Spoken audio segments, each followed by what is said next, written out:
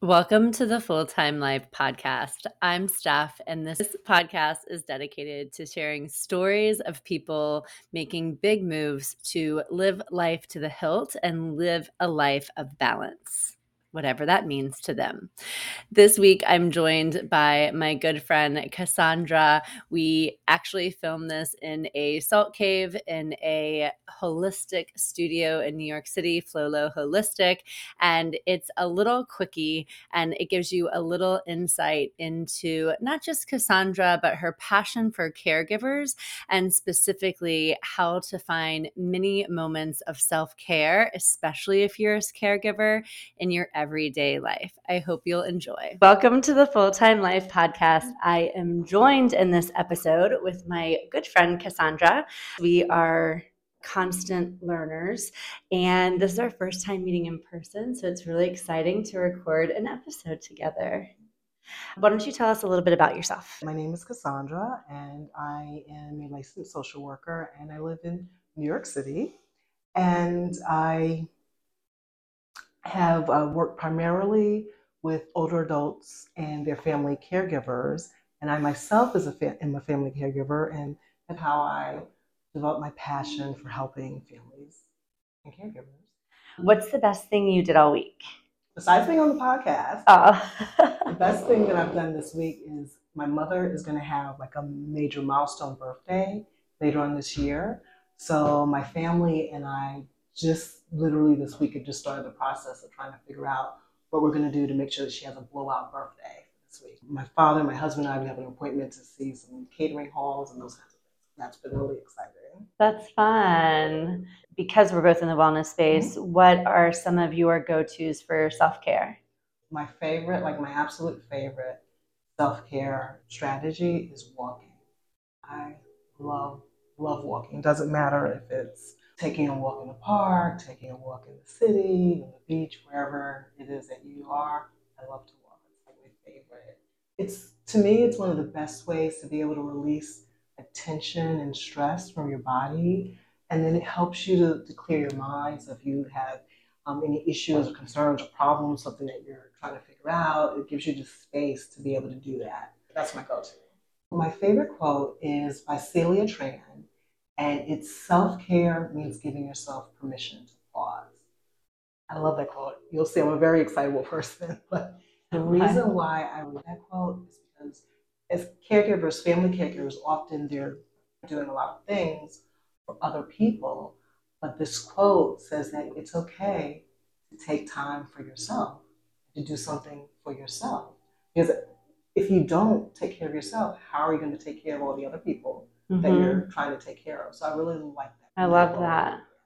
So let's get into it. On the podcast, I like to share stories about living life to the hilt and making big moves to either do that or find balance for your life. So share a little bit about big moves you've made, challenges. Tell us everything. Okay.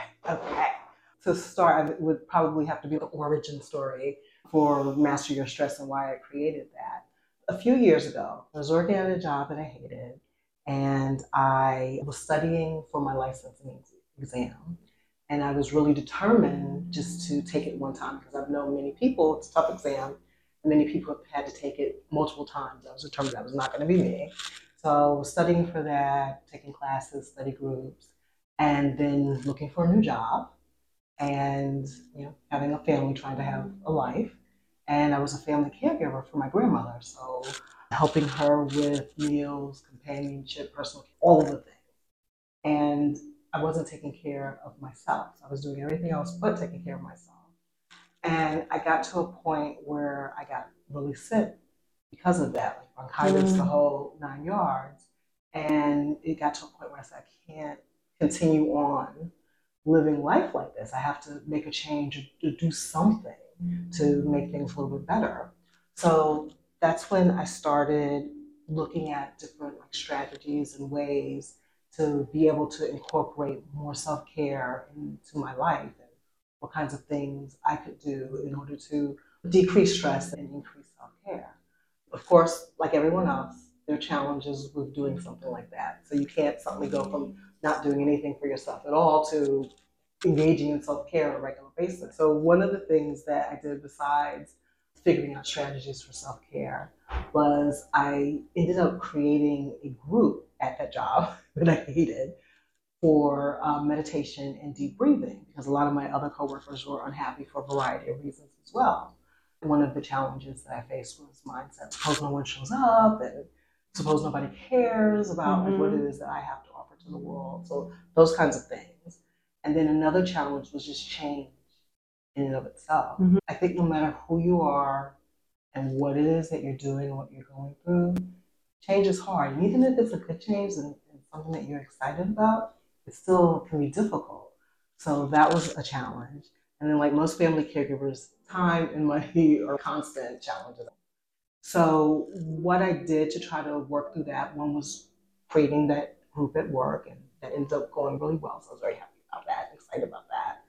And the other things I did was learning tips and strategies for what I like to call mindful moments, which are just small things that you can do to increase your self-care that don't have to take a lot of time and don't have to take a lot of money, but just help you to be able to build a self-care practice that's sustainable. Because I really think that everybody, no matter who they are, they should really have a practice of self-care.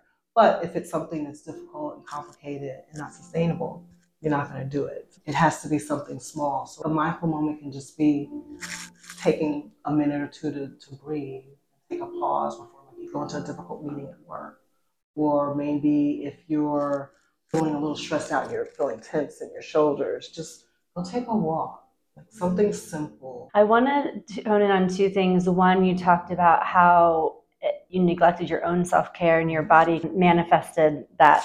It's really interesting that it was like basically telling you, Cassandra, you've been neglecting. Exactly. And caregivers, it's so ironic, isn't it? That they're giving care to someone else and neglecting just out of just this giver mode. Exactly, because you're so, I think, busy constantly thinking about the other person and their needs and their comfort and what you can do and what you have to give, that your own needs kind of get put on the back burner quite a bit. And especially if you're working family, juggling a lot of responsibilities, the more responsibilities you're juggling, the harder it gets.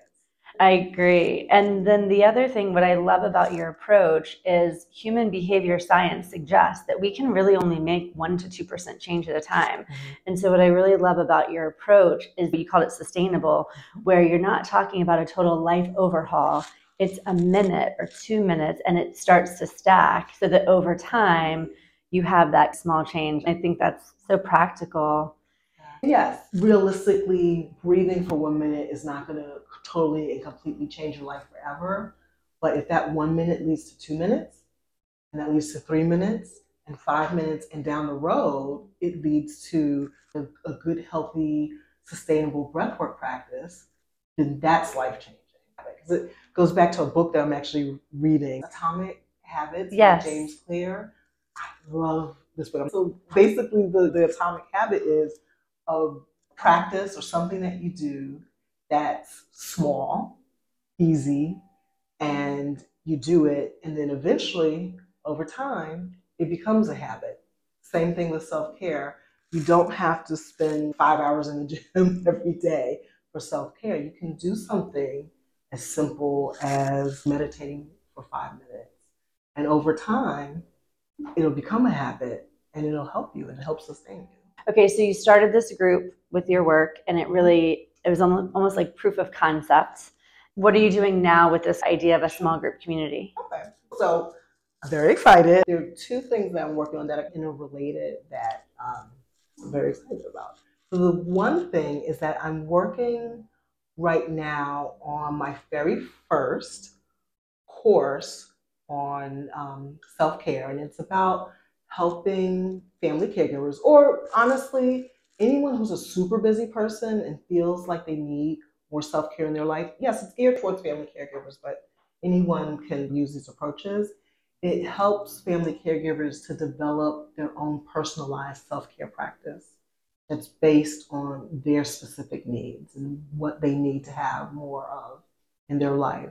So I'm working on that, and I'm hoping that in the spring I'll be able to launch that course for the very first time. And then in the meantime, though, what I'm doing right now is I'm working on a challenge for, again, family caregivers, super busy people, anyone that needs more self care in their life.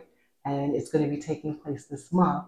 It's free. Okay, yes. I need to join it. Yes, yes, you absolutely will. Okay. It's free, so there's no excuses. It's a 10-day challenge, and it's going to take place from January the 22nd to January the 31st. And each day, we're going to dive into different aspects of self care and different things that you or anyone else can do in order to easily and simply add more self care into their life. Of course, very excited about that. I love it. I need it. I'm really leaning into the compassion side of what self-care is and not just the discipline side. That is the nurturing side of self-care. What should everyone know if they want to join the challenge? Sure. Where do we go? The best place would be to find me on Instagram. Follow me on Instagram. It's Master Your Stress on Instagram, because I'm definitely going to be posting information and links and everything to the challenge. Master Your Stress. And you'll find me, and I'll be in the challenge with you. You absolutely. You don't have to be a family caregiver in order to join or participate. I think any and everyone will be able to find that. I do want to just share too that kind of the special moment of the power of accountability. It's worth noting that it's a really powerful tool, and I think that you forming a group for 10 days, that basically is accountability. And as much as we want to do it self-care for ourselves, having that extra lever of I committed to this and I have a group of people relying on me, whether they are or not, is really powerful. It is, and it can make such a big difference in your life. It is a powerful motivator. Thank you for joining. Thanks for joining us live from this salt cave. We're like in our element. I know, I'm loving it. All right, thank you.